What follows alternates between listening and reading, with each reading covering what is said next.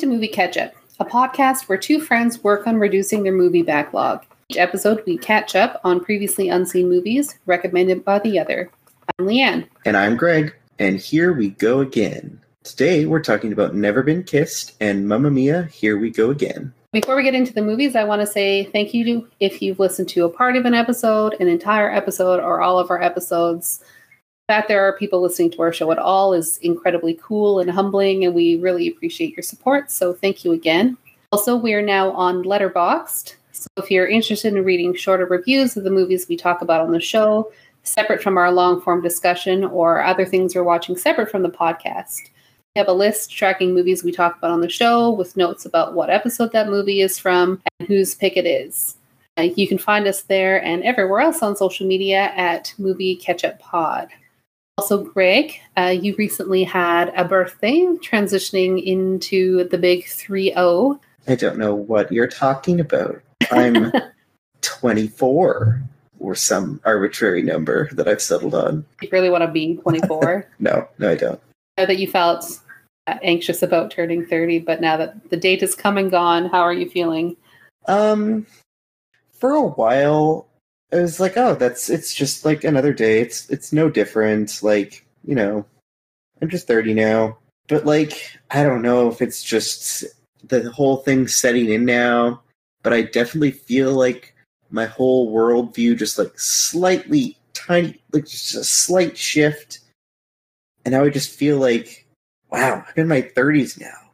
My 20s like are already like a fleeting memory, and like I feel so much older now, and it's like it's just starting to really set in, maybe. And it's just like relating to so much more Twitter content for people in their 30s that are like, I don't get this, and it's like I'm just getting old now.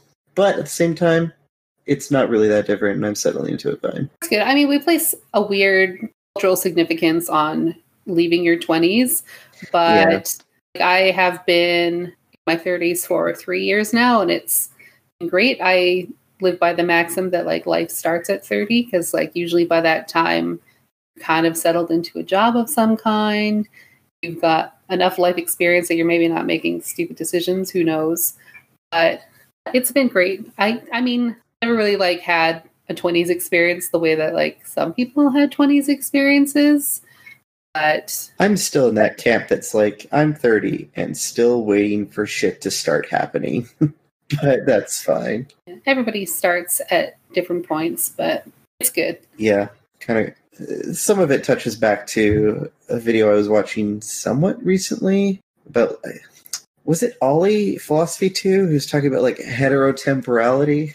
Whatever, like straight like a Philosophy 2 topic. Like straight time versus like queer time, and how like time passes differently, and there's different, because you can't like measure your life as a queer person based on the same milestones as a straight person, just because of like the way society expects you to grow up and be at like these certain steps at certain ages. Yeah. So I feel like I related to that video a lot too. Saw something on Twitter, I think it was just yesterday, where somebody said that like the 10 years after trans people transition is like their teen years. Yeah. So yeah, it's definitely, everybody has different markers for life events. For sure. You watched anything interesting recently? Or I know you were watching Order on Netflix, which kind of ate your life for a couple of days there. Yeah, quick 3-day binge of The Order on Netflix, which I'm still residually going through some of those emotions and feelings, because it was a lot in a few days, and while it wasn't something I would necessarily call great content, it really started to find itself, and there was enough there that really hooks you in that I will be binging season 3 when it comes out. That's for sure. Let's hope Netflix doesn't cancel it after season 3 the way honestly it has a tendency to do. I have been rewatching the NBC series Hannibal, which is back on Netflix, and I just wanted to say, with respect to our episode 5 discussion of Silence of the Lambs, where I incorrectly said that Hannibal sort of followed the events of the book Red Dragon, that is a lie. The show itself is essentially a fan fiction. It really borrows a lot of different things from like all of the different books and creates kind of its own narrative using those characters. So I just wanted to correct myself saying I did because it had been a while since I'd watched it, and also I hadn't watched the complete series, so my memory of the show was incorrect. I am currently partway through watching Old Guard, which just came out yesterday on Netflix, and I have a feeling I will be watching that multiple times within 1 week. So far, it is pretty incredible. Like, it's I'm about halfway through maybe, and I don't want to call anything too early, but I feel like it might be my favorite Charlize Theron movie, and maybe I like it more than Atomic Blonde already. I don't know. It's really good. Controversial opinions. Yes, you will have to watch it this weekend or soon, because we need to talk more about it. Maybe on a future episode. We'll see. Let's talk movies then, I guess. Prince, yourself. Don't you want to show them that the cool kids don't freak you out anymore? That you can go in there and you can be friends with them and you can get your story? Yes, desperately. Plus, if you quit now, then you're no better than me. Better than I. That's a spirit. So let's hear it. Come on. I'm not Josie Grossi anymore. I'm not Josie Grossi anymore. That's it. Now, scream it. I'm not Josie Grossi anymore!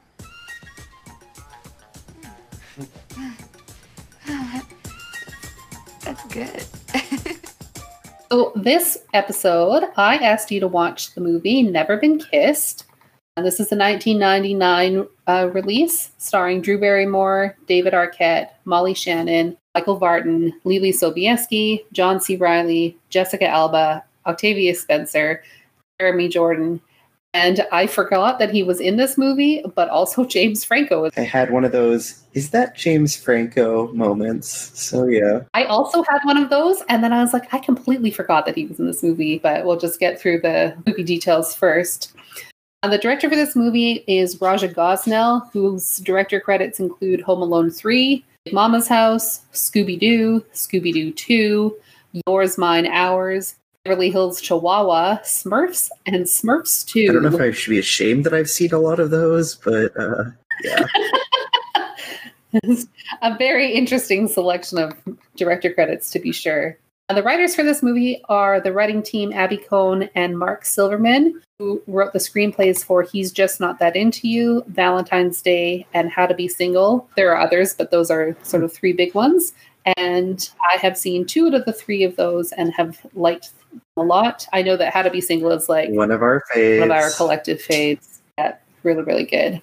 And this movie has a Rotten Tomatoes score of 55%, which was surprisingly low to me. The reason I chose this movie was partly because I love it a lot, but it was largely motivated because of our discussion about The Truth About Cats and Dogs, where it came up. And I just was listening to that part over and over again while I was editing the show. I was like, this definitely has to be like the next one that I get Greg to watch. So that's kind of why. The summary for this movie is Rosie Geller is a copy editor for the Chicago Sun-Times who has aspirations of becoming a journalist. Her editor doesn't think she has what it takes to be a writer. The owner of the paper, tired of having stories scooped by the competition, assigns an undercover story to Josie which requires her to go back to high school, providing her an opportunity to prove her writing chops. As a not-so-former geek, Josie has to overcome her own awkwardness and painful memories of high school to do so, a task that proves easier said than done and leaves more than a few casualties along the way. So I had given you kind of a general heads up that there's a lot of secondhand embarrassment in this movie. And I know that it's something that you struggle with. But now that you've seen it, what were sort of your initial impressions? Oh boy. I really don't want to just like come on the podcast every time and be like, this rom-com from the 90s, I hated it. But I had a lot of problems with this one. More so than some of the other ones. Not even just the secondhand embarrassment at all, but like, oh boy, does this movie not hold up in a post-Me Too kind of environment. It's just so uncomfortable with all the questions of consent and age, and it's a lot.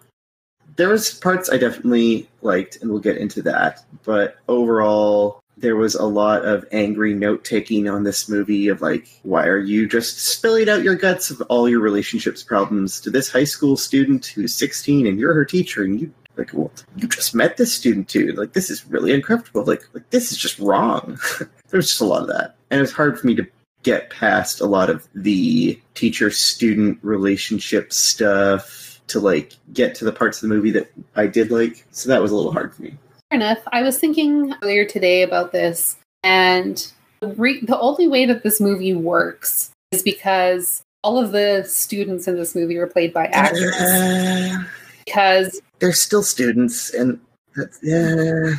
No, follow me on this, though. Follow me on this. Not because of the fact that they're all played by adults, but because Josie is 27 years old when she's being sent to do this assignment.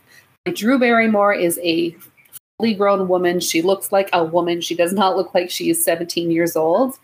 And if you sent a 27-year-old woman into a high school, like, they would get clocked in a second as not being a student because, like, I don't have a lot of experience with teenagers because I'm an adult and I don't have, like, a lot of kids in my life. But when I occasionally see a real 16 or 17-year-old kid, like, I don't look like anybody in this movie. So I think realistically, unless you had somebody who, like, actually looked quite young, sort of situation would never work because, one, teenagers are quite intuitive. Also, just from an appearance standpoint, like, she looks like an adult.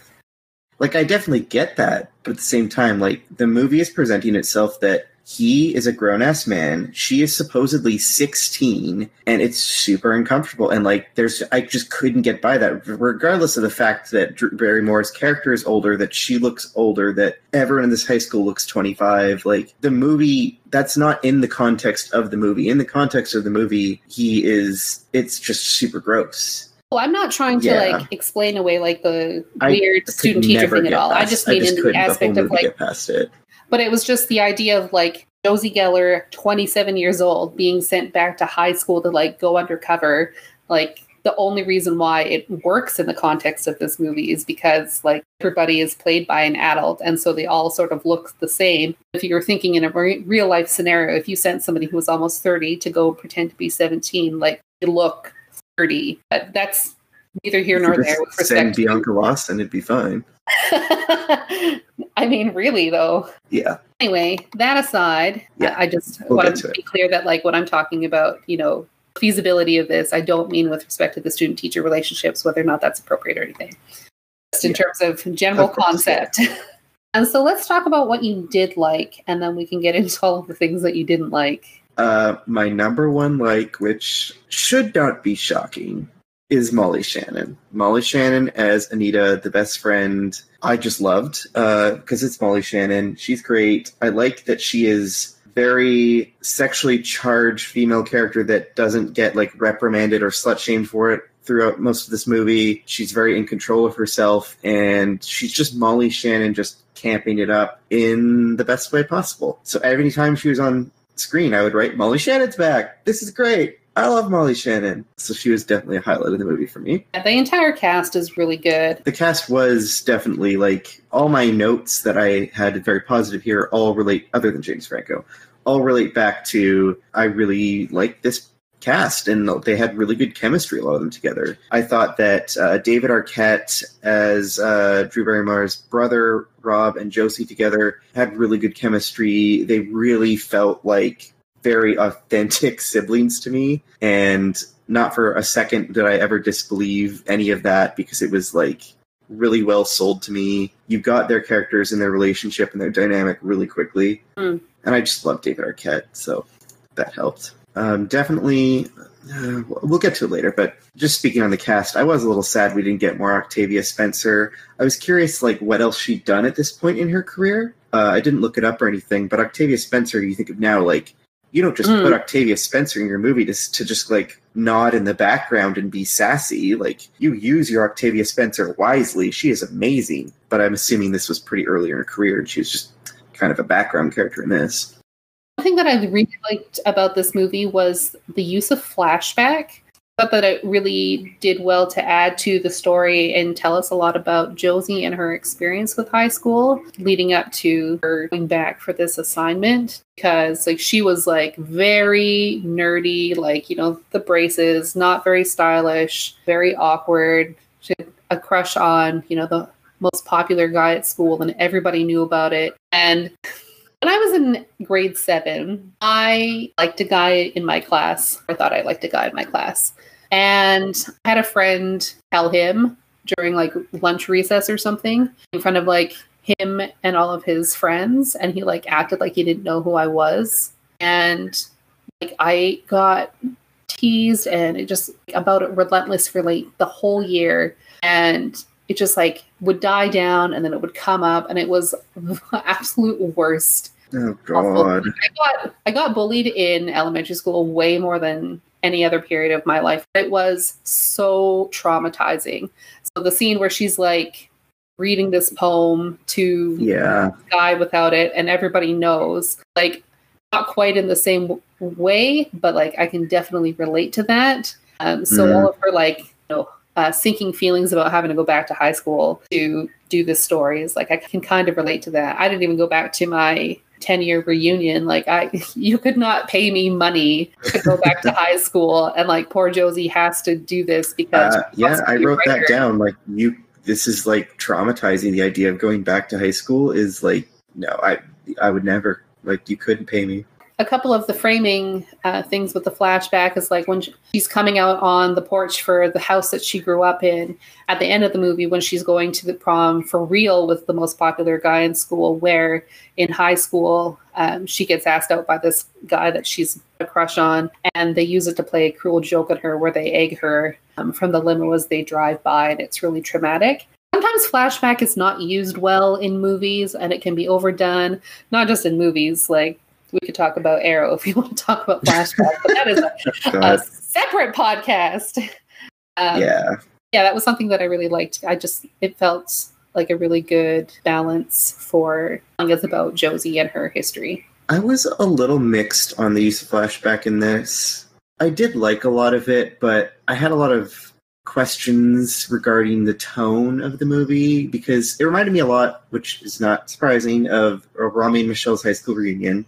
Obviously very similar, but with Rami and Michelle, the flashback scenes to when they're in high school versus them going to the reunion and all that is so obviously farcical, because they're the same age in the flashbacks as like in their 30s and like then or maybe they were in their late 20s, I don't remember, but versus the present, like it's very played for laughs, like it's very obvious. And in this, I wasn't sure if during the flashbacks it was supposed to be like a big farce, like the fact that it's just Drew Barrymore playing herself in high school and looks the same as now when she's going back to high school. She's the same age playing the same character, and they just like put her in pigtails or whatever and put braces on her. And it's kind of almost like I should be laughing at this, but it's also played very sincere. Like this is super traumatic for her. So I had a little bit of tonal, like, I don't know exactly what the movie wants me to feel like right now. Am I supposed to be like, oh, isn't this funny flashback? Or like, oh shit, this is really traumatizing for her flashback? I think with respect to those flashbacks, how you respond to it really has a lot to do with like where you're coming from in terms of character. Like if you're like her or not like her, if you're like me or other people who have difficult feelings about high school, and you can probably watch those scenes and like you feel obvious sympathy for Josie because you can kind of relate to her. But if you were like a cool kid in high school, you might feel more inclined to laugh. Yeah. I think it just sort of depends on where you are on the empathy scale. I had an extremely tragic high school experience, terrible high school experience, and I consider myself a very empathic person.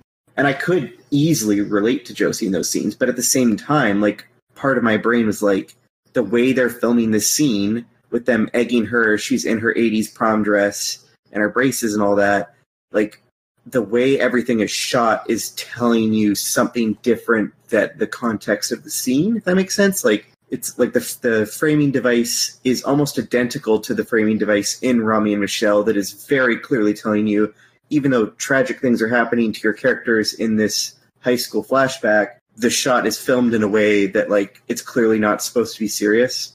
And I almost thought, like, it would have helped to just very much, like, get a younger actress playing her from 10 years ago, roughly, when she was in high school or something like that. I don't know. Like, just, I had a bit of problems with that just because it felt like I was supposed to be laughing at her and I didn't want to because, like you're saying, it's so tragic. I just felt like the movie wanted me to laugh at her, which felt weird. Because she is clearly, like, a very comedic character throughout the whole thing.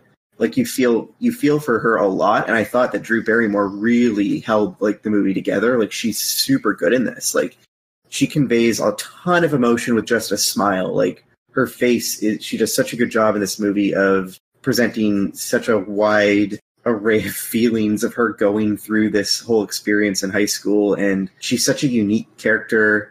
Like, just how we're introduced to her and her, like, little quirks at her job and all that throughout the whole movie.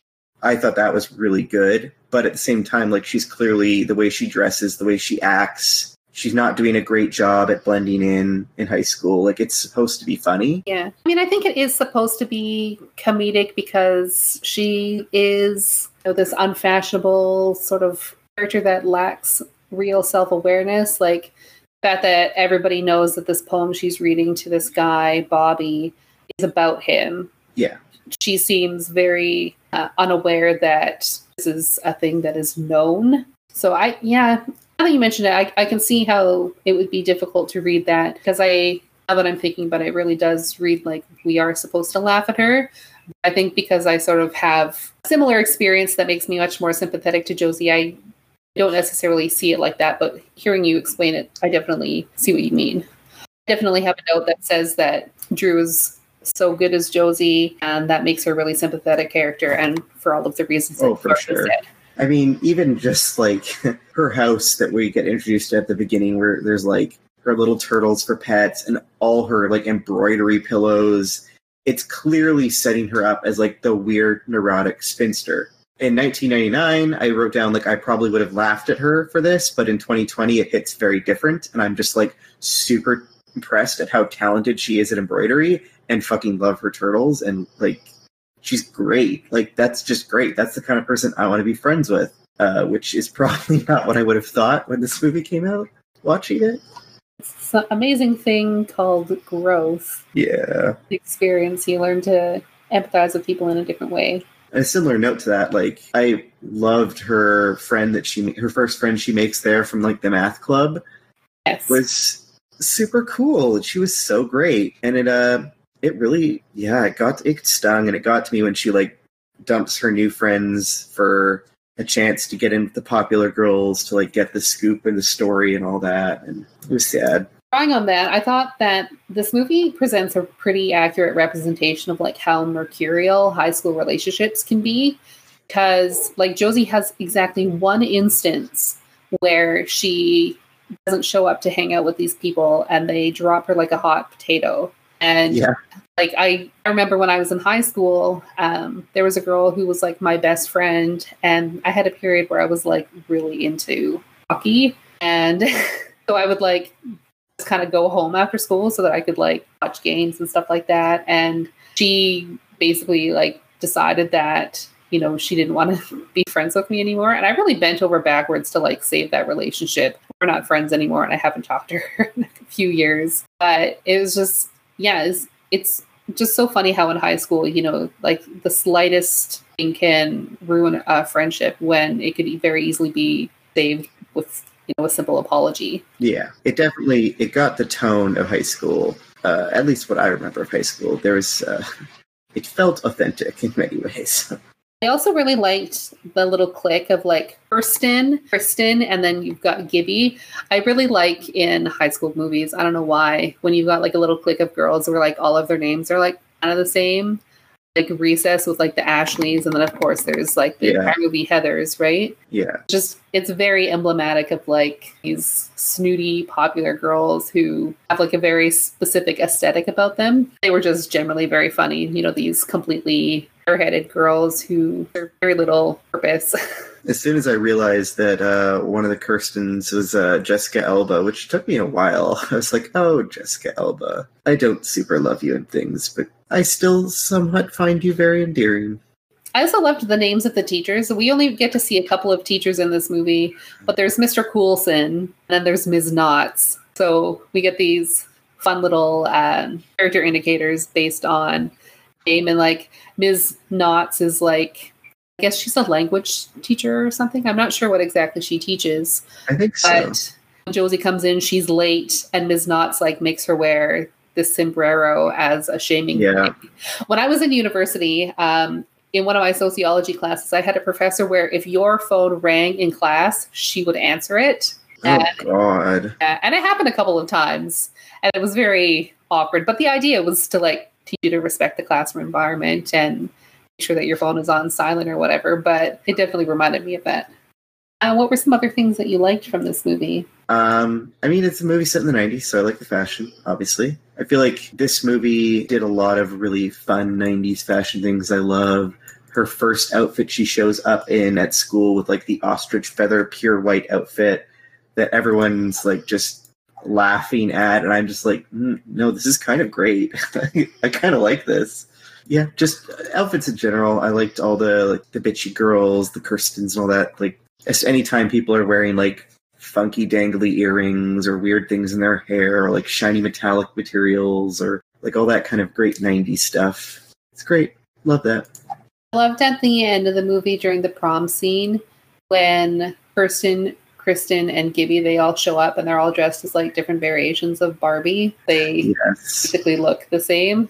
I was a little, I mean, this would go in the nitpicks, but I was like, oh, the theme is famous couples. This is, okay, this could be kind of cute. And then everyone showed up as not famous couples, really? Or like, it was very unclear in the theme. Like, of various versions of Barbie and Ken, famous couples. Like, I thought people were going to be like actual people, but almost everyone was a character. And then there was just a group dressed up as the Village People. And I was like, what? This is confusing. I mean, interpret the theme however you want, I guess. I have a lot of nitpicks about that. The math and science nerds, Aldous and company, they come in their double helix, so, you know. It was weird. Like, famous couples throughout history, I think is what Josie said. And it's like, okay, this is whatever, sure. I mean, the primary theme was, like, made for each other. And then, like, the post-colon part is, like, famous couples throughout history.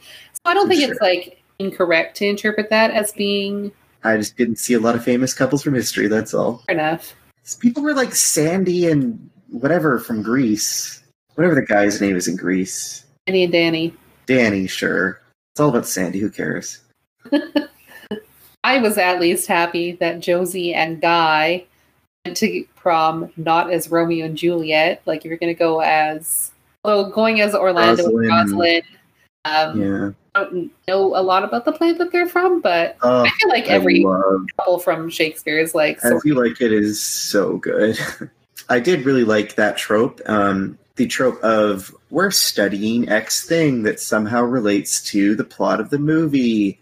Like, I'm a sucker for that trope, as long as it's not the Scarlet Letter, which I feel like I've seen in a lot of things, mainly Easy A, but like, that seems to get used a lot.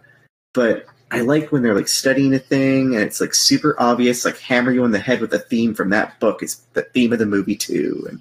And as you like, it's good because like it's all about going undercover, basically, like in drag to like, it's like once you're pretending to be someone other than you and like you can like get what you actually want. And I don't know, it was cool.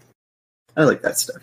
Wish I had been more familiar with play to sort of pick up on that as an underlying theme of this movie, because I did not until you just said that now. I saw it on Bard on the Beach, and it was so good. And it's one of like the big Shakespeare plays where it's like a lot about doing being in drag, and all the ones where there's characters in drag throughout the play are all great. So I would definitely recommend finding a good version of it. I feel like I've seen a really good filmed version. I feel like you would like the podcast Avant Bard. They discuss adaptations of Shakespeare's work, whether that be stage productions or movies or otherwise, in all of their many forms. They're very good and a lot of fun, and I'm excited to see the other things that they're going to cover. And just now that you've mentioned parallel between As You Like It and this movie, I wonder if that's going to come up at all.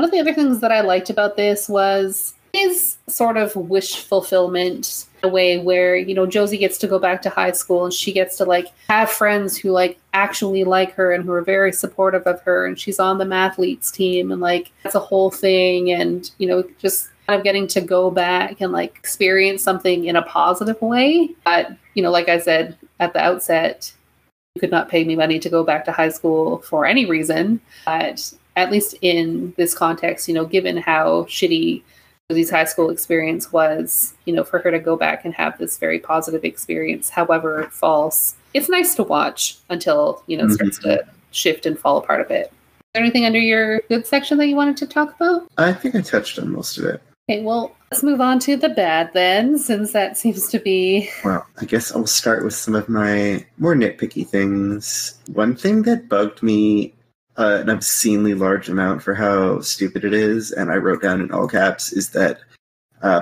when Josie is asked to read a scene from Twelfth Night, she's asked to read Act 5, Scene 2, and she opens like the third page in her book and begins reading.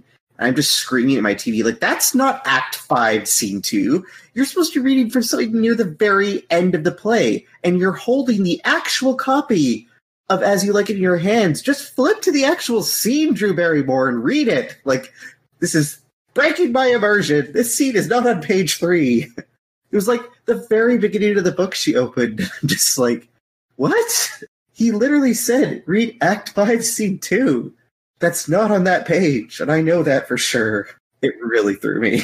We were in Shakespeare together, you know, like, you probably would already have the book open to that part of the play anyway, so it should just be open in front of you. It's like, did Drew Barrymore just actually memorize Probably that scene? I guess, because like she's not reading out of the book, but she's like took it, wrote it down, put it on a post-it, and then put that post-it on the wrong page of the book, and then read from it. Like, it's very confusing. I think it's kind of thing where people just kind of open a book to wherever, even though you know that's not where it is. Yeah. Is like on par with the fact that a lot of actors have cups that don't have anything in them. And I know that bothers a lot of people because like the way that you interact with the cup that has even just water in it in terms of weight is very different than just holding an empty mug. So opening a book to the right page or a realistic page is a very simple thing to do, just like putting water in a cup, even a little bit, just to make sure that an actor is interacting with that object in a particular way.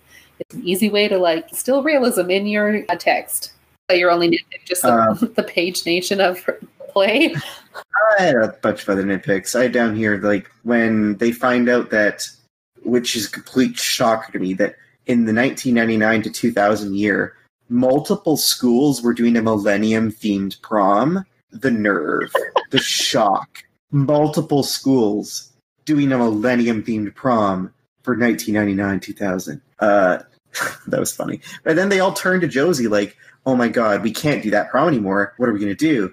Everyone's like, Josie will have the answer. And they all turn to her, which is a class of like 30 people in English. And they're just going to, there's just the 30 of them in the whole high school are going to consult a random girl who's not on the prom committee in the middle of English class. And she's just going to definitively give them the answer, what our new prom is. Josie will just pick it for us. Like, we don't have an actual prom committee. And like 30 people in an English class during third period on one day are just going to collectively, well, not collectively, decide the prom theme. Like, it was super weird because prom had been hammered in as such an important thing. Like, prom. And then Josie's just going to single-handedly pick the theme. It's because Guy is the most popular guy in school, is the one that suggests that there's more than 30 people in the school. What do they think about it? What about the prom committee? Prom committee is a huge thing. They even referenced it. I don't know what to tell you. I'd feel pissed if I was on the prom committee and I'd be like, wait, that girl I've never met just decided our theme for us? Who consulted us? How about we had the Millennium theme first and we make East High or whatever, pick a different theme. There's like a deleted scene where the prom committee like corners Josie after class and like she has to convince them that it's a good idea. Yeah. Another minor thing. I just thought it was so funny. I had down here like, why is everyone struggling so much to put a condom on a banana? This doesn't actually seem difficult. I know it's like a thing that's in a lot of movies. And I also question, like, if that's actually a thing people do, because I never got to have sex ed because I went to a Christian high school where our sex ed was one period, one day during grade 8, where we were brought into a portable outside, all split between boys and girls.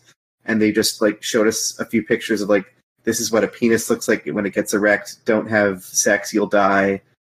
Jesus is watching. And, like, that was our sex ed. So you had Mean Girls sex education then? Yes, except if it was split by gender. And less informative somehow. Yeah, we were just shown the male anatomy. And, like, this is what's going to happen to you. You're going to get urges. If you get urges towards boys, just pray. It'll be fine. And also have sex and you'll die. Like, that was it. I never got to put anything on a banana. So I'm not sure if that actually happens. I didn't have sex ed in high school. I remember I was in grade 6. And it was, again, split by boys and girls.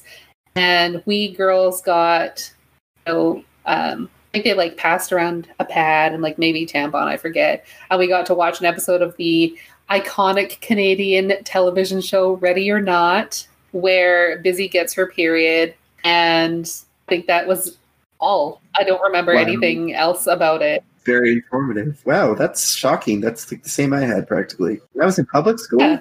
Oh, wow. I don't remember anything beyond that. I specifically remember a Ready or Not episode because I learned that cold water is useful for getting blood out of things. That's my takeaway. In the video they showed us, I just remember like them trying to explain that like penises come in different shapes and sizes. So they just had like a bunch of penises that were like noses with glasses on them to like show that the noses come in different shapes. So penises, I guess. It was real weird. Just a lot about penises. But they were also like, don't be attracted to these. It's like, this is mixed messaging you're sending me. Oh, boy. I don't know. There's a lot of things that happens in movies where I'm like, does this happen in real life? Like parties where everybody, like high school parties in general, like I didn't go to parties at all because I wasn't a popular kid. But like, I don't know. I have a hard time identifying with these movies sometimes because my teenage experience was very like not that. I have a hard time kind of believing that like a lot of other people's teenage experience was that because it seems so bananas to me. One nitpick I have is the club that they go to at like all of these high school kids go to. That's something that bothers me a lot in a lot of things, like looking at you, Gossip Girl, where these like very clearly underage kids get to go into these bars and like drink alcohol and whatever. And the bouncers and like the bartenders like don't seem to give a shit. Like you could lose your license and like your entire business could be shut down because you're serving minors. But like, sure, whatever. Like Rosie comes in and she's like, yes, I am under 21. And they're like, sure, come on in. But also here's a stamp that says loser and that will stick to your face. And like, I don't know. That's something that always bothers me a lot. Let's work through your bad list. Okay. Let's just get out of the way the rom in the rom-com, which was just weird. So the whole movie's like, oh god, I don't even know where to start. Her teacher has the hots for her, and she's 16, and the teacher's clearly a grown-ass man, and it's super uncomfortable how the movie knows that we know that Josie is 25 or 7 or whatever. 27. So the movie is like just goes there. Like he is fully her teacher, and within like a day of her showing up in school is like complaining about his relationship issues and like just hopping on the Ferris wheel with her because no one else is. And I'm just going to like corner and trap my student on this Ferris wheel and just like spew all this relationship problems I'm having at her. It's so weird. So weird. It's so weird. Just the whole subplot. Even though Mr. Paulson like very clearly has like shameful feelings about the fact that he has any kind of attraction to Josie, specifically for the reason that she's underage and also his student. He mentions it many times, like, oh, I know this is wrong, continues to do said thing. Yeah.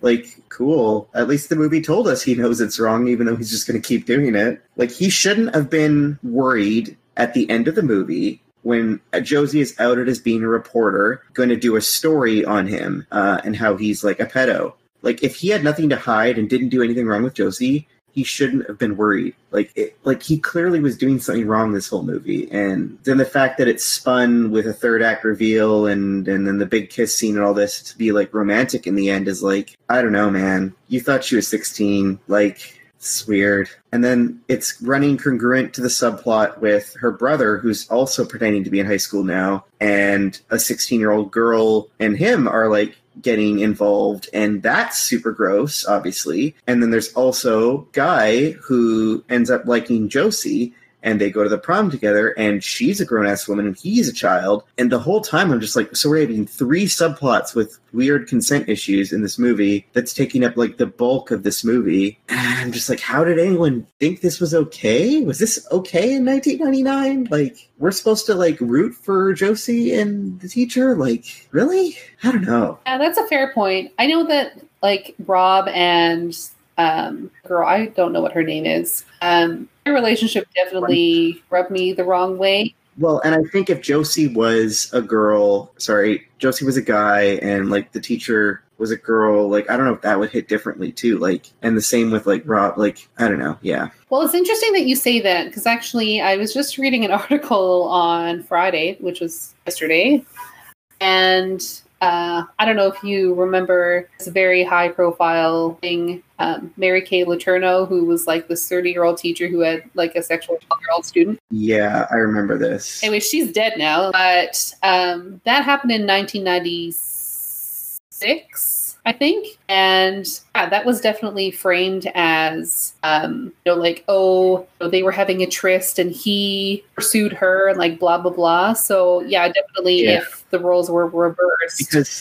And we're not supposed to like think Josie's doing something. The movie doesn't want us to think Josie's doing something wrong by like going to prom with Guy and like being flirty with him. And like she seems genuinely excited about the idea that Guy is into her because she never got to have Billy. Yeah, because it's supposed to parallel her high school experience where she gets to go to prom with the most popular. She's not in high school. No, but it's part of the farce, right? Like regardless of, it doesn't seem to be played for farce in a lot of ways. Well, and I mean, it goes back to my earlier comment about it being wish fulfillment, about, her getting to have all of this stuff from high school that she didn't get to have. Like, yeah, absolutely, it's inappropriate. And, watching it 20 years later, holy shit.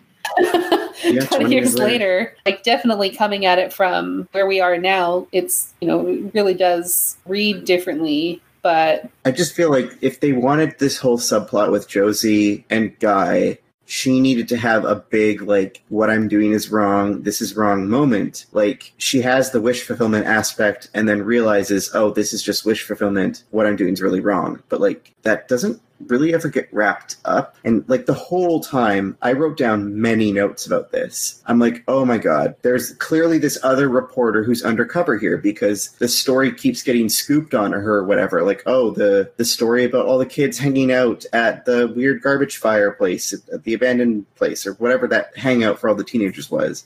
Oh, that gets scooped in a rival newspaper. So the whole time I'm thinking, okay, Guy is acting real freaking weird. He's super weird. He's clearly an undercover rival agent. And so the whole thing about Josie and him going to prom isn't going to be as weird because, he's actually also 27 or whatever. I always and they're both that undercover. It was just like there was another journalist who was just going to these places and was able to engage with these students to get the story, and that they weren't necessarily like being undercover about it. But I mean, you could certainly read it however you want. Guy was acting as badly as she was and I just like, he just didn't seem like a normal teenager. I guess none of them really did, but he especially seemed to like be overacting a lot like she was. And I thought it wanted me to like, yeah, he's the rival, and there's going to be a whole subplot, like someone keeps scooping Josie from within the school, and it never went there. He was just... Would have been an amazing twist at the end where, like, Josie reveals that she's 27 and she's doing this undercover report, and then somebody else also is like, I'm also an undercover reporter. That then, of course,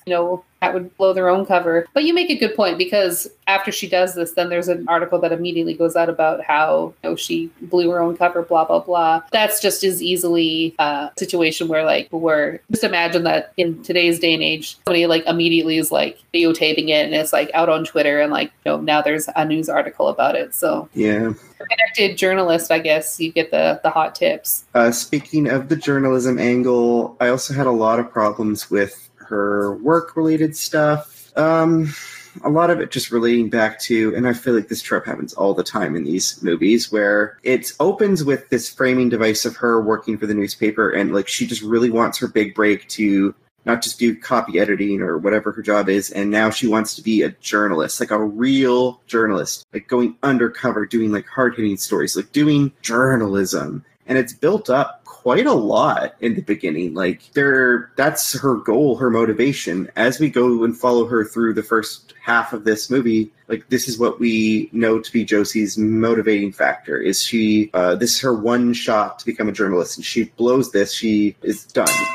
Her boss just fires people randomly for nothing. And so she's just not going to lose her chance. She's going to lose her job. And then we go into her in high school, and I thought I'd missed it. I wrote down here, wait, why is she going undercover here? What's the story at this high school she's trying to get? And there wasn't a story. They just sent her to high school undercover for no reason, assuming she'd find one. And I was like, this is weird that she's... what kind of hard-hitting journalism are you going to uncover at the local high school? And she's just going fishing for a story here for no reason. She's just going to spend her entire year pretending to be a high school student, assumingly she's going home and doing homework. The school doesn't seem to know she's undercover even. She's doing work. She's going to high school. All for no real reason. She's just looking for a story, and then doesn't ever... I think I wrote down here, it was over an hour into the movie before she even pitched her second article in the whole movie. And it's been 30 minutes since we'd even be referenced the fact that she was here trying to find a story. She just completely drops that, and then it gets brought back in later oh yeah, why was he here again? Oh yeah, I was looking for a story. I wasn't just trying to make friends. Yeah, I know that part of it is that it's supposed to show that Josie doesn't have the instincts for journalism to find a story when it's there, which is what results in her editor, played by John C. Reilly, whose name is Gus. So he ends up videotaping her day so that he can identify what the story is for her. And also, with respect to the journalism piece, when he tells her that he doesn't think she has what it takes to be a journalist in terms of finding the story and everything, even though she had come up with some tips that had turned into stories by other journalists. There's a difference between being able to write and being able to write for a journalistic publication, which is something that I have experienced myself trying to write for other things. It's writing for journalism is very different than creative writing or something. It's a different format, and it's not something that everybody can just do. Something that you can definitely learn, but they definitely threw her in the deep end. And it's kind of a ridiculous plot, so I don't know what to tell you. I don't like that when they set up this character's motivation is so strongly tied to thing A, and then thing A is just completely dropped for her to have a crush on someone or whatever else it is. It's how I went on Kate and Leopold about how she just is so focused on her career, and then just I'm going to go back to the 1800s and have no rights so that I can be with this guy instead of having this amazing career opportunity that I worked my ass off for and deserve. Yeah, I don't know. Maybe it's because I'm not so much into the romance stuff. The Kate Leopold thing is a legitimate complaint, though, because the whole movie is about her trying to get this VP job, and then she gets the VP job, and and it's at the literal last second of the movie that this happens, and then she just says, "Yeah, no, I'm going to go after some guy," and it's just of course, we talked about in that episode as well about the fact that basically until Kate and Leopold actually meet each other, which is, a good ways into the movie, go back and listen to the episode so I don't have to get into it so much, that basically it feels like two different movies because the stories are running parallel to each other before they actually intersect, and it becomes oh my God, the movie we're supposed to be watching. Here. I was definitely sad that all my favorite characters got sidelined a lot. That was one of my other big issues, was that they really didn't use their Molly Shannon enough. Molly Shannon was great.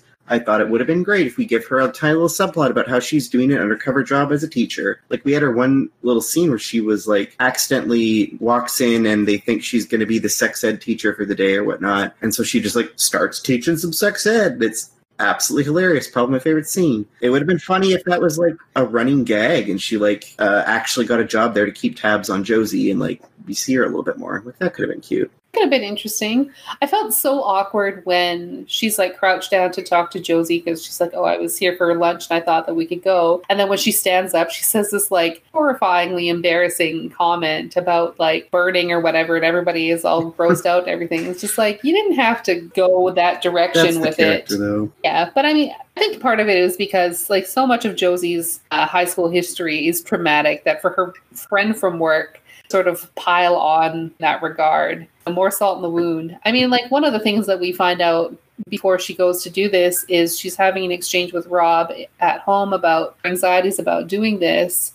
And, you know, he gets her to say, it's a very cathartic scene, you know, where she shouts, you know, I'm not Josie Grossi anymore. But we find out that, like, her own brother, like, coined this nickname for her, which, you know, caused so much trauma. And I mean, I know that's probably not an unusual thing for siblings. He was largely part of the reason that she got bullied so relentlessly in high school. And then weirdly, he ends up being the reason that she's able to succeed at this undercover thing by also enrolling himself in school and spreading all of these stories that make her sound cool. Another thing I've got written down here a few different times is I think a lot of it just relates back to the pacing of this movie. We were really far into the movie before a lot of the things started to like actually click. Like, I wrote down, we're an hour into this movie and so far I don't know why she's undercover. Does she even have a story? She's just kind of meandering about scene to scene, becoming friends. There was no actual romantic interest at this point, and there was no real conflict, plot, or goal. It was just kind of she's in high school now, and it wasn't until kind of past the hour mark that we started to like kick into actually some plot happening. Her office coworkers also just like would be gone for the longest time and then they're back, and I wasn't really sure what they were trying to do with like her work life versus her new high school life, like the balance between those. I didn't really know, like, are we just completely dropping it? Oh no, now it's back. And I just really didn't know what Josie wanted. And we were pretty far into the movie when I was writing all this down. And like shortly after that, we started getting into things more, like when the ultimatum is given by the boss, like, get the story now or you're both fired, to Gus and her. And then we start to kick into high gear. She's like, okay, now you need to become friends with the popular girls because they're where the stories are at. And so it was a long time in this movie before Josie actually, like, her brother enrolls and she starts to get more popular and hanging out with the popular girls. And then at that point, we just completely drop her like nerdy friends and they only show up at the very end again. And it was just, I was missing a little bit of, I think, just the plot to flow a little bit better. So there wasn't these big stretches where I was just kind of like, I don't really know what's going on. I guess this is back on my nitpicks, but one thing I'd written down here is like, she gets like one question right in English class and all of a sudden he's like, are you actually 17? It's like not even that hard of a question. Okay. It wasn't even like the fact that she got the question right. It was the detail with which she was able to answer the question. Information she should know in the class because he was asking it. It was like, yeah, I don't know. Yeah. I certainly wasn't familiar with the term pastoral when I was in high school. I feel like that was one of the things we definitely went over when we were studying Shakespeare and like, I don't know. I think, what did I read when I was in high school? We definitely read A Midsummer Night's Dream. I don't know if that was normal. And I think we also read Romeo and Juliet. I mean, it only comes up if you're reading a play that like employs pastoral imagery, but Shakespeare, at least. It's neither here nor there. It's just funny to me that like the idea that if a student knows anything about the subject you're teaching, all of a sudden it's like, you can't be a student here. You know things that you're supposed to be learning. It also seems like in a lot of these movies, when that happens, it's because like whenever they ask a question in class, nobody answers. So to have one student who engages with anything at all is like suspicious. My last big thing I've got written down is about the ending. She pens this terrible newspaper article that I don't know who's going to read like a full-length article in the newspaper about some reporters' would-be love life, and like I don't know, it was weird that it was just like this big article, just like here's me, I'm Josie. I don't know, it was just kind of weird. I don't remember exactly about it, why I thought it was so weird. But I'm gonna budge down here. But that aside, I guess a lot of it was just like I didn't know if this is the reporting or journalism I thought she actually wanted to do. Like the scene is very different than what she wanted to do. But basically, she does what reminded me of the Love Simon, the like put an ultimatum on that love. Like, you meet me in this public place and you come kiss me, and I'm giving you this ultimatum. And just like in Love Simon, whereas it hit differently in Love Simon because at the end of that movie, it's like, come out yourself to everyone for me. And in this movie, it's like, I almost outed you as a pedophile. Now come kiss me on this big sports field. It's like, okay. I'm thinking about the ending for this only coming from this side of things, like as opposed to when I had originally seen this movie, is this whole article reminds me a lot of those like missed connections kinds of things that people put in like classifieds in newspapers. And I think they used to have like a section like that on Craigslist or whatever. But so much of it is like you have to assume or hope that the other person like interpreted your interaction in the same way and like reads the newspaper that you're posting this in. Chicago and like there's Sun so many newspaper article all about her love life. Yeah, but there's more than one newspaper in Chicago. So, like, what if they don't read the Chicago Sun-Times? What if they read the newspaper that, like, the other paper that is their rival? You know, despite the fact that it's a big paper, people tend to have their preferences. So there's a very good chance that he never would have seen it. You know, and what if he had just mindlessly grabbed the page out of the paper while he was wrapping up all his valuables and didn't even see it in the first place, which also seemed very likely based on the scene we get where he's wrapping up his sports trophies or whatever, where he could have grabbed that paper, wrapped it around, and like just never noticed anything, and life goes on. Are we supposed to be glad that they kiss at the end and get together? Like, for 95% of this movie, he's her teacher, and then for 5% of the movie, he knows. And they never speak after that. Like, and then, I don't know. It was weird. It's like, the way it was filmed at the end, I actually thought the filming of that last shot and scene was really good. I kind of like that they opened on her in the sports field and then ended her in the sports field. I thought just, like, it gave me such nice, like, John Hughes, like, triumphant, like, 80s, 90s rom-com ending. Like, it was very kind of tropey, but also so classic and kind of timeless, and there was like all that great stuff about it, all the characters cheering them on, big sweeping cinematic 360 shot of them and all that, but I just like couldn't be happy for them, I guess. Like, it was weird. You've barely talked to each other or engaged when one of you wasn't probably a minor and the other was the teacher. Like, what kind of connection have you established that could warrant you just like making out in a field in front of each other when, I don't know, it's weird. Could get past it. Sorry. I mean, I'm not going to fault you for your feelings about the movie. Coming from a different place than I am, and I have long-standing feelings about this movie. I can see why. Like, I like definitely putting all that aside and everything, there are lots of elements of this movie I really enjoy, and like Drew Barrymore is great. The filming of it is great. Like, the movie itself, there's so much in it that I can see why, especially if I had watched this in 1999, why I would like it. So I definitely get all that. It's just a hard sell for me. What would you give this on our ketchup rating? Perfect as is, could use some ketchup, or douse it? Oh, I have an idea of where you're probably I'm going to have to give it my first dose it, just because I feel like this movie needs so much work to make it work. Like, I like a lot about it, but at the same time, like, it's not like some of these other movies where I could be like, oh, I really like it, but this one plot element really kind of hindered me, but if they, like, tweaked it a little bit like this, I could see really liking it. Like, it just needed, like, that little bit of ketchup to fix my couple little problems with it, and then, like, yeah, it'd be great. With this, like, you'd have to put a lot of ketchup on it to, like, fix the three different elements of Josie and her teacher, Josie and Guy, and Rob and the girl Rob's into, and, like, how so much of the movie focuses on that. Like, it's just not okay. I'd have to douse it. I'm not sure I want to say that it should be doused, but I would definitely say that it's in the use ketchup range. So that's where I put it. I'm happy to know that Abby Cohn and Mark Silverman as a writing team have gone on to do better things from this.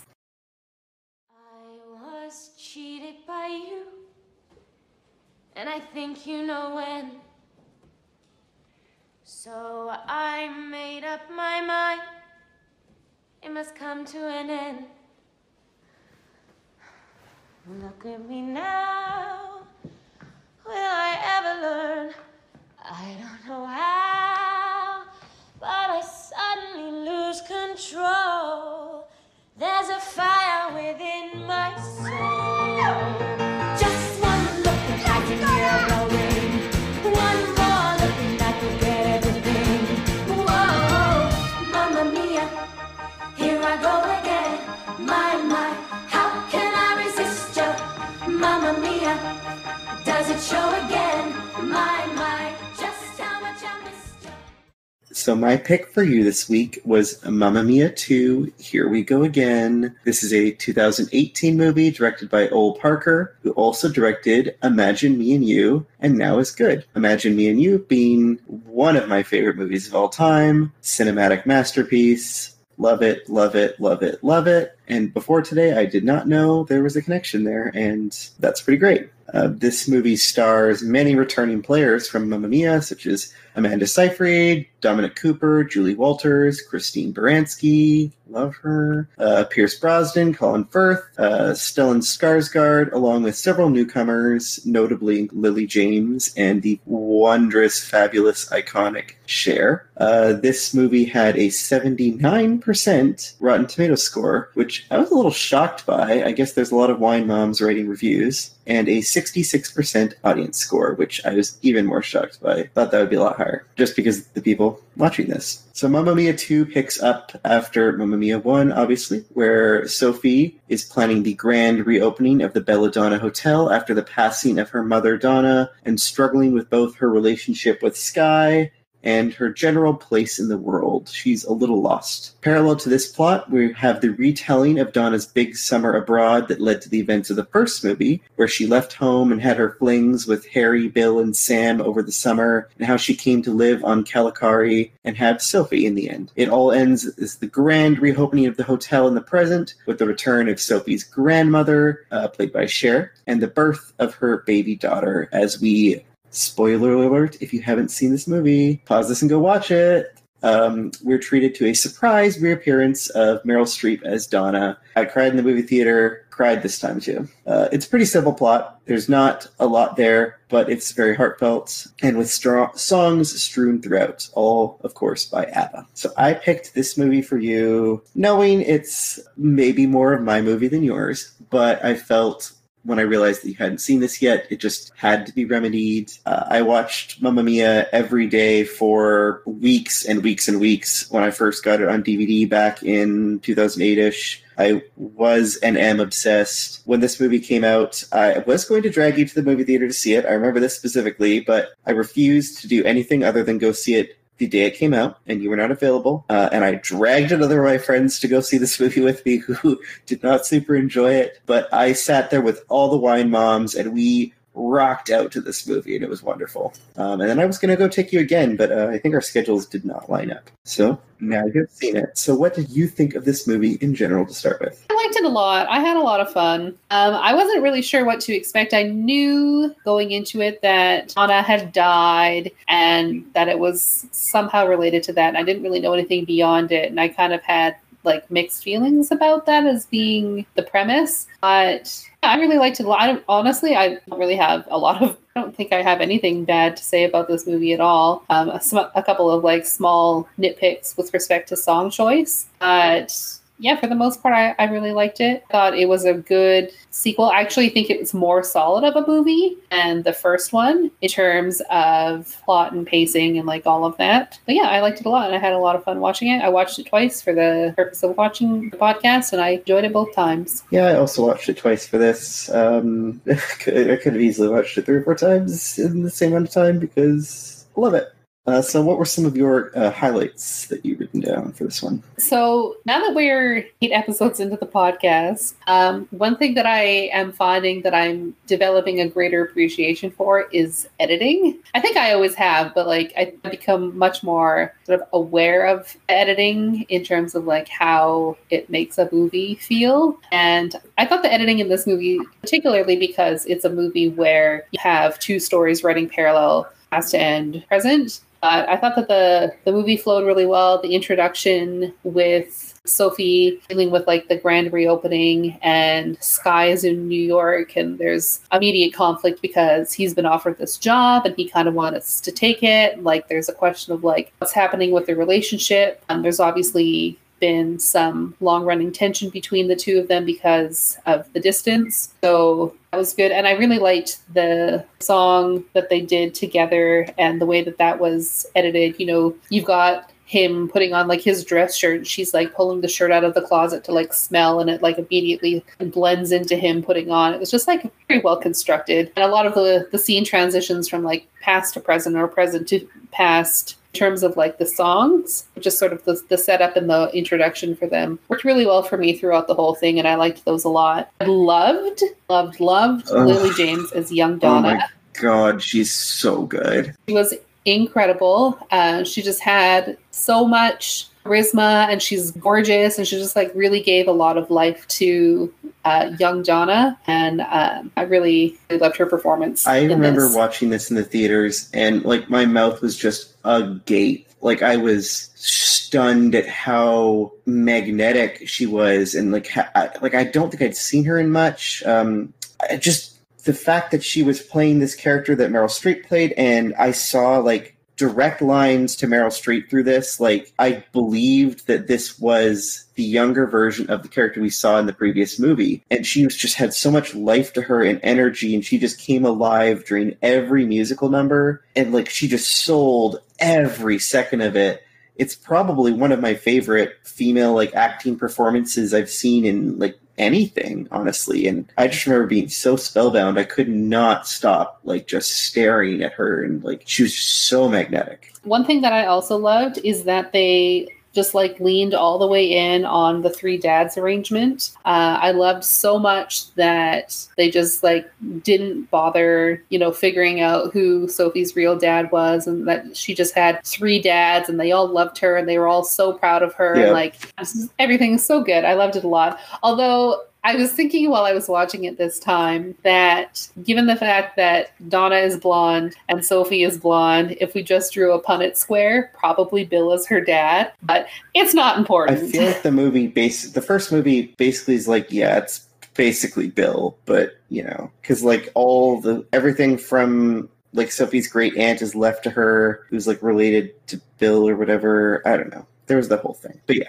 I haven't seen the first one in a while. It is heavily insinuated, but never confirmed. It didn't bother me at all, but I was just like, it would be pretty easy to like determine that it probably would be Bill's Bill. Also maybe my favorite one of the three. I don't know. It goes back and forth. Everyone but Sam. So it goes back and forth between two of them. Oh, controversial. I kind of love Sam. I like Sam. I have a controversial opinion written down here that, like, I like Pierce Brosnan in this. I liked him in the first one. I like him in this. I think he's weirdly earnest, and he gets tone. Like, he knows what he's doing. Like, all of them get tone in this. Like, that's what I think really sells these movies, both of them, is that every person cast in this knows where they are and what they're doing. Like, none of them are under any impression that this movie is anything other than Mamma Mia. Like, they know what they're in, and that really makes it work. Yeah. One thing we have to talk about, because it plays such a major part in this, in both past and the present, is the costuming. Oh, yes. In general, from the costumes that Donna and Rosie and Tanya wear when they're young, performing, you know, these like blue and gold, like bell-bottom outfits. And then all of Donna's various outfits, you know, her overalls and stuff like that, the peasant blouse and all of that stuff. Peasant blouses are so good. A lot of what she wears, I wrote down, like, this would be so fashionable and chic, like, today. But it also does feel period, like, appropriate. Like, a lot of this has just come back. Yeah, so I really enjoyed that. I mean, like, all of the visuals were really great. The first time I watched this, I thought, this is going to sound weird, but the first time I watched this, I felt like there were too many songs in it. I can see that.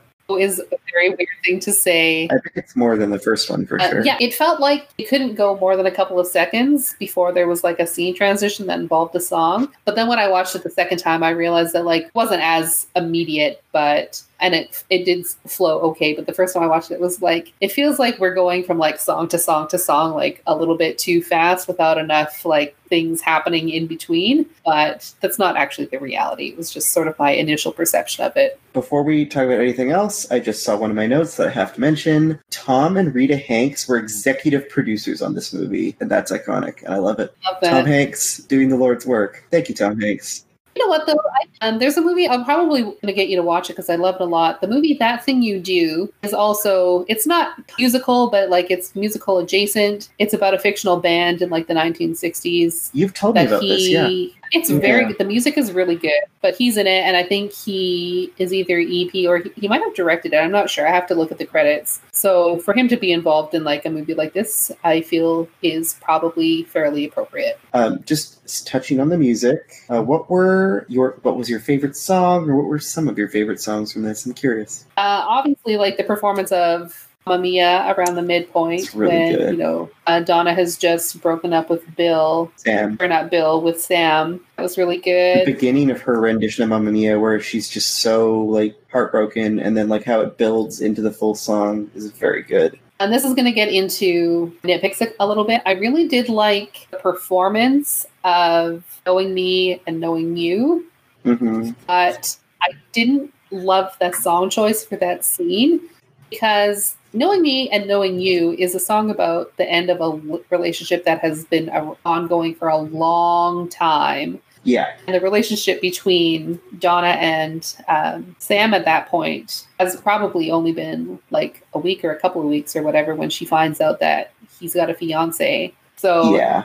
rendition of it in the movie was really good, but I felt like it wasn't necessarily tonally appropriate in their circumstances. And I think that's maybe one thing that this movie runs into is like there are songs where it's just like, yeah, I guess this song kind of makes sense on the face of it, but like when you really kind of like look at it, it's like there probably could have been a better song for this. I feel the same way about Fernando. Oh, we'll talk about Fernando. I don't know where to put Fernando on this list, but we'll talk about it.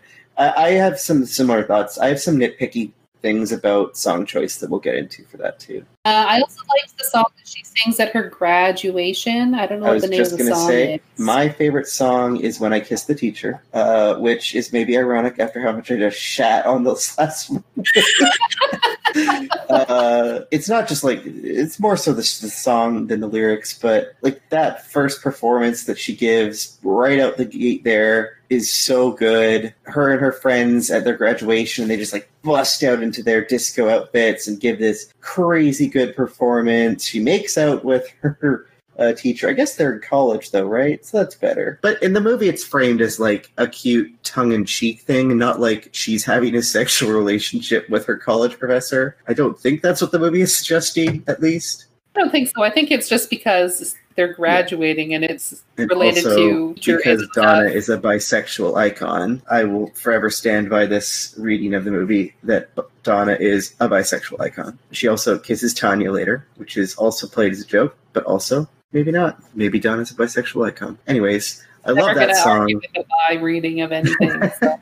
I love that song. My other favorite song is probably, unsurprisingly, Waterloo. It was so fun in this movie. Like, the visuals of it with everyone else in this bar. This is with Harry and Donna, and Harry is attempting to get Donna to, like, stay the night with him. And he sings Waterloo, which doesn't really make sense. But it's fine because a lot of these songs don't need to make sense. They're just great songs. And they're all singing in this restaurant and all the other patrons are singing along with them. There's this fabulous woman in a wheelchair who's doing all these spins, like the whole like eclectic cast of people around and like using all the props in the restaurant for the song. I really loved it. And I wrote down here, like, Harry singing Waterloo to her is super gay. He's just like super gay and I'm into it. It was great. It's so fun. I didn't love the rendition of Waterloo, partly because I think of the actor who was singing it. And it's one of my other nitpick songs for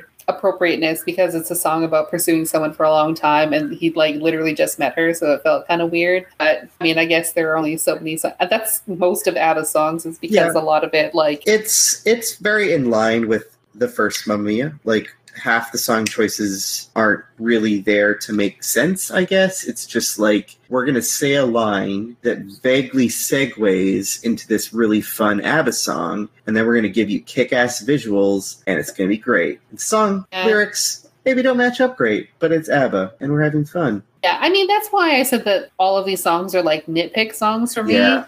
Like the one who definitely didn't make sense there. Like it's not a deal breaker for me that they don't fit exactly, because you're kind of doing the best that you can with the narrative. It's very much a jukebox musical, and it's like the jukebox musical. And a lot of them are very much like this, where it's like, we have a lot of really good songs. Now let's like ham-fist a plot into it, and we'll just like have fun.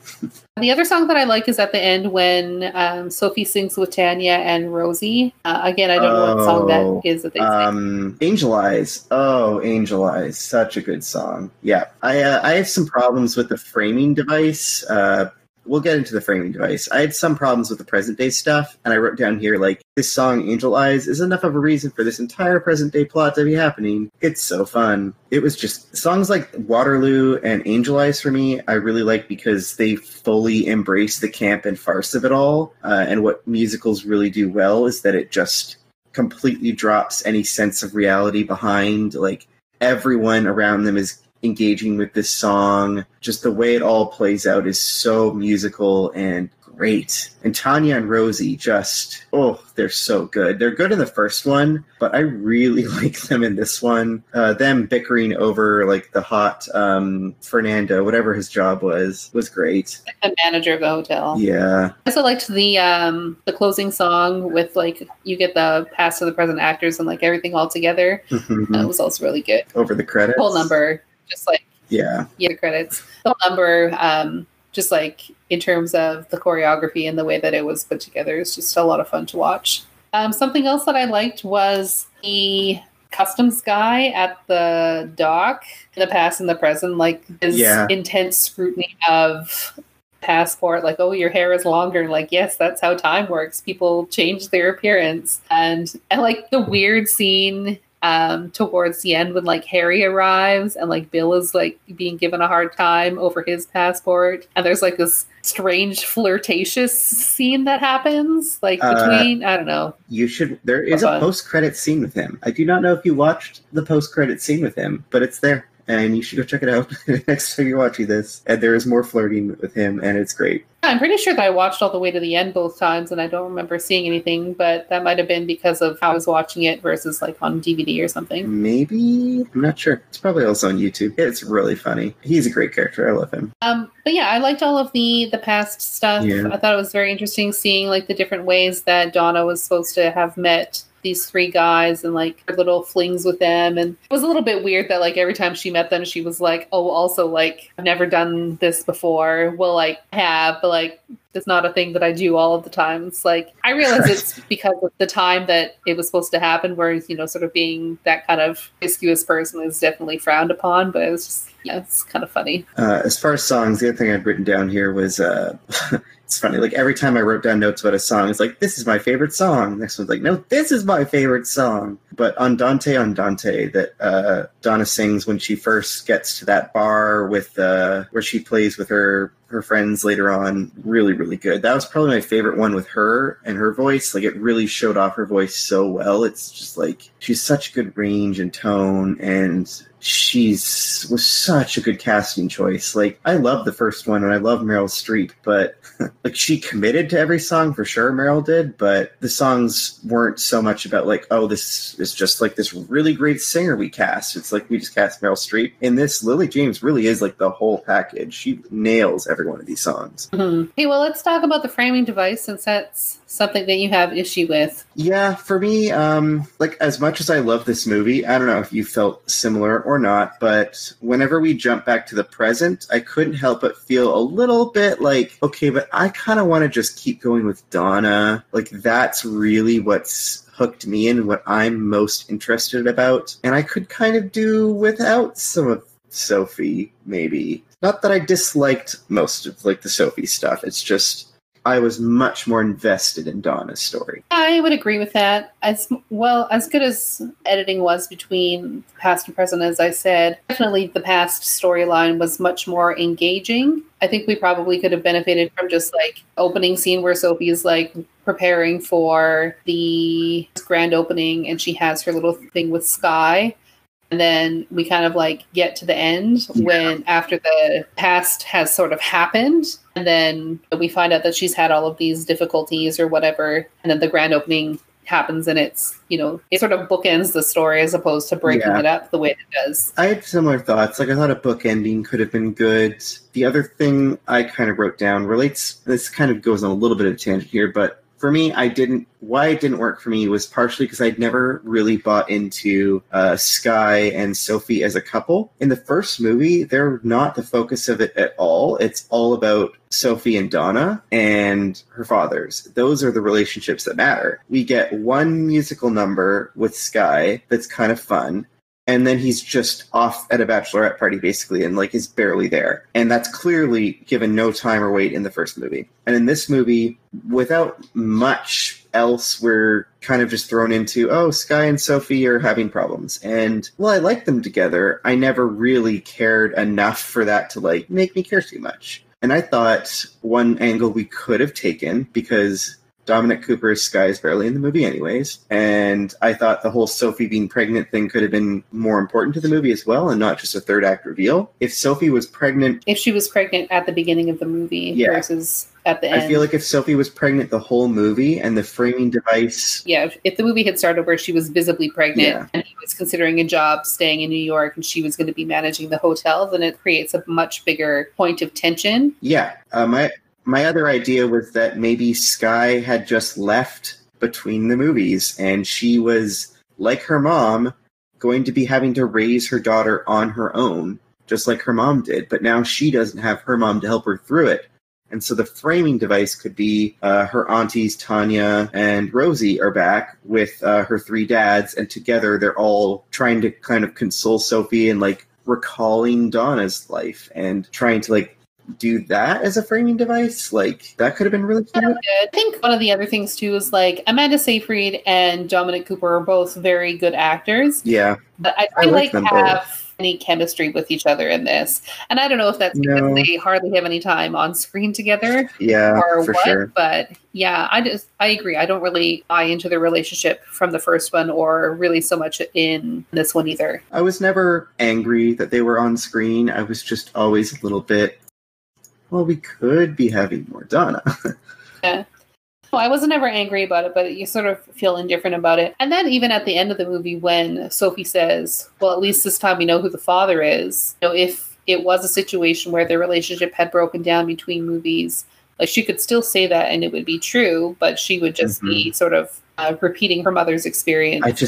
I thought that would have been such a neat parallel, like exploring this idea that she was so angry at her mom in the first movie for doing this, and now she's really got to like step into her mom's shoes and understand where her mom was coming from. And I definitely was sad because like the Donna and Sophie relationship was so good in the first movie, and I was just missing some of that for sure. I think that's part of the reason why when Meryl Streep comes back at the very end for like the christening, I just like wept like a baby. Like, oh, I cried so much in the movie theater, and I cried this time too, just because like, well, especially in the movie theater, I didn't think she was going to be there. I don't know if I told you Meryl was going to be in this or if you knew, but I didn't know that she was going to show up. And so when I was in the theater and she shows up all of a sudden, and her presence has been so sorely missed this whole movie, and the weight of Donna's passing has been over the whole movie, and we see Meryl there singing to, or Donna singing there to her pregnant daughter, and it's like, oh, it's just like such a blubbering baby. Like this movie really gets you in the feels for me. Yeah, I don't think you had told me that she was going to be in the movie, and I don't know if I knew that she was. I think I was surprised when I saw her, but I don't remember exactly. It's also a good song. Yeah, it was a good song. I guess not a nitpick, but I also wrote down that if Sam, Harry, and Bill were all gay and in a throuple, this movie would be better. And Harry and Bill are like 50% of the way there, so them doing the Titanic pose together on the boat was so good. And you know that was not scripted. It was just the two of them like, wouldn't this be fun? Yeah. I feel like that was a lot of this movie, just like, wouldn't this just be fun? Especially those three, because they're in so little of it. I feel like there's like, yeah, we're going to come on set for a week or a few days, film these few scenes, and just have a ton of fun. Like, remember when we did this a decade ago? And we don't even have to be in most of this one. It'll be great. I know the dynamic between Bill, Harry, and Sam is very good. It is. I could have used more of them, to be honest. The fact that it's only Sam as her dad for a while, and Bill and Harry only show up at the end, towards the end at least, was a little sad.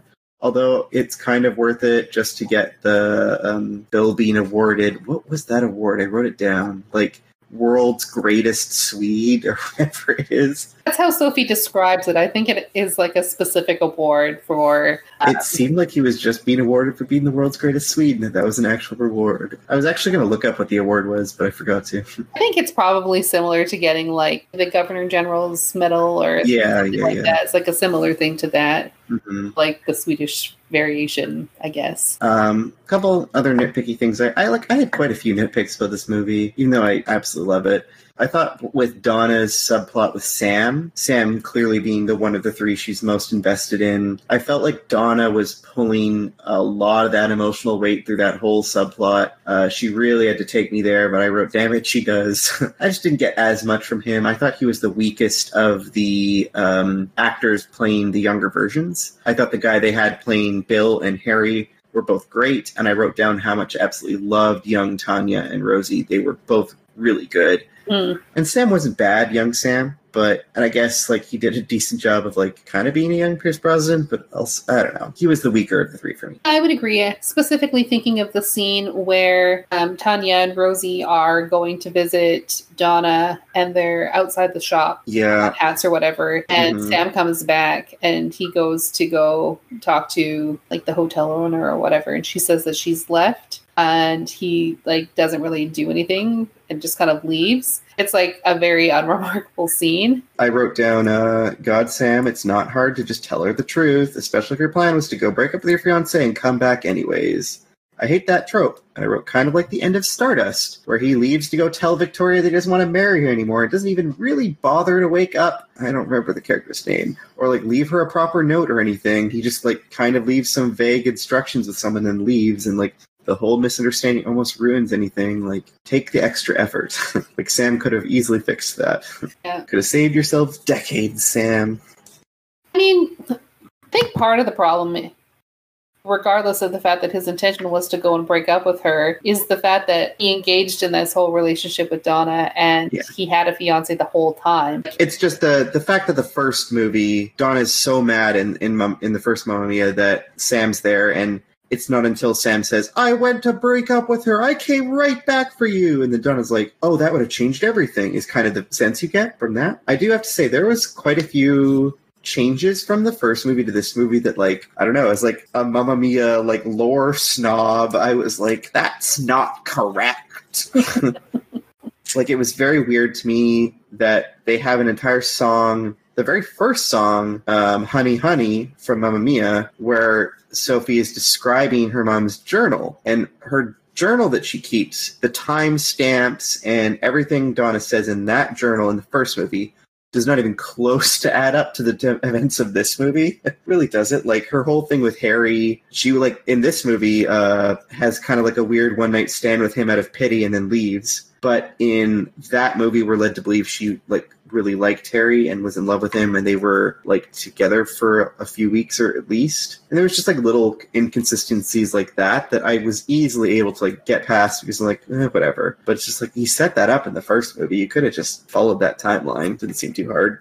I did like the scene a lot at the hotel when she's looking for a key and he mistakes her as somebody who works there. And she just, like, lets him stumble through very terrible French without correcting him. And at this point in the timeline, Harry is supposed to be like a total punk. Like, we see pictures of it in the first movie. He's supposed to be a punk. And the whole joke is that he becomes the stiff, stuck up, like, banker. Yeah. But he acts like he's still that in this movie and not, he's like not at all punk. Like, there's like some jokes like, oh, he's trying to be punk, like he's got quote unquote long hair and that, but he doesn't have like the piercings and like the punk clothes and everything that he has in the flashback pictures in the first movie. Yeah. Again, just kind of weird. I think this is supposed to be like a transitional part for him, because when he is trying to catch the ferry to the island and his passport is being examined, he says, oh, I had to cut my hair for work. So I think there's like a transition that's, I mean, that doesn't make the timeline issue any less problematic. But I think it's like he's already started to work there. So like his style is beginning to shift. Should we talk about Cher? I don't know where to put Cher on our list of good, bad nitpick. Maybe we should just tack her on at the end the way they did in the movie. Yeah. Really sold that movie that though, Cher was going to be in it, and then she's in it for like 5 seconds at the end of it. I honestly didn't care at all. Like, it was not part of the movie. It was something completely different. It was just like, Cher phoned up the director and it's like, you're making another Mamma Mia. I want to be in it. And he's just like, okay, this other character's name is Fernando. You come and sing Fernando. I was like, okay, cool. I'm into it. You're definitely not Meryl Streep's mom. That doesn't make sense. But that's fine.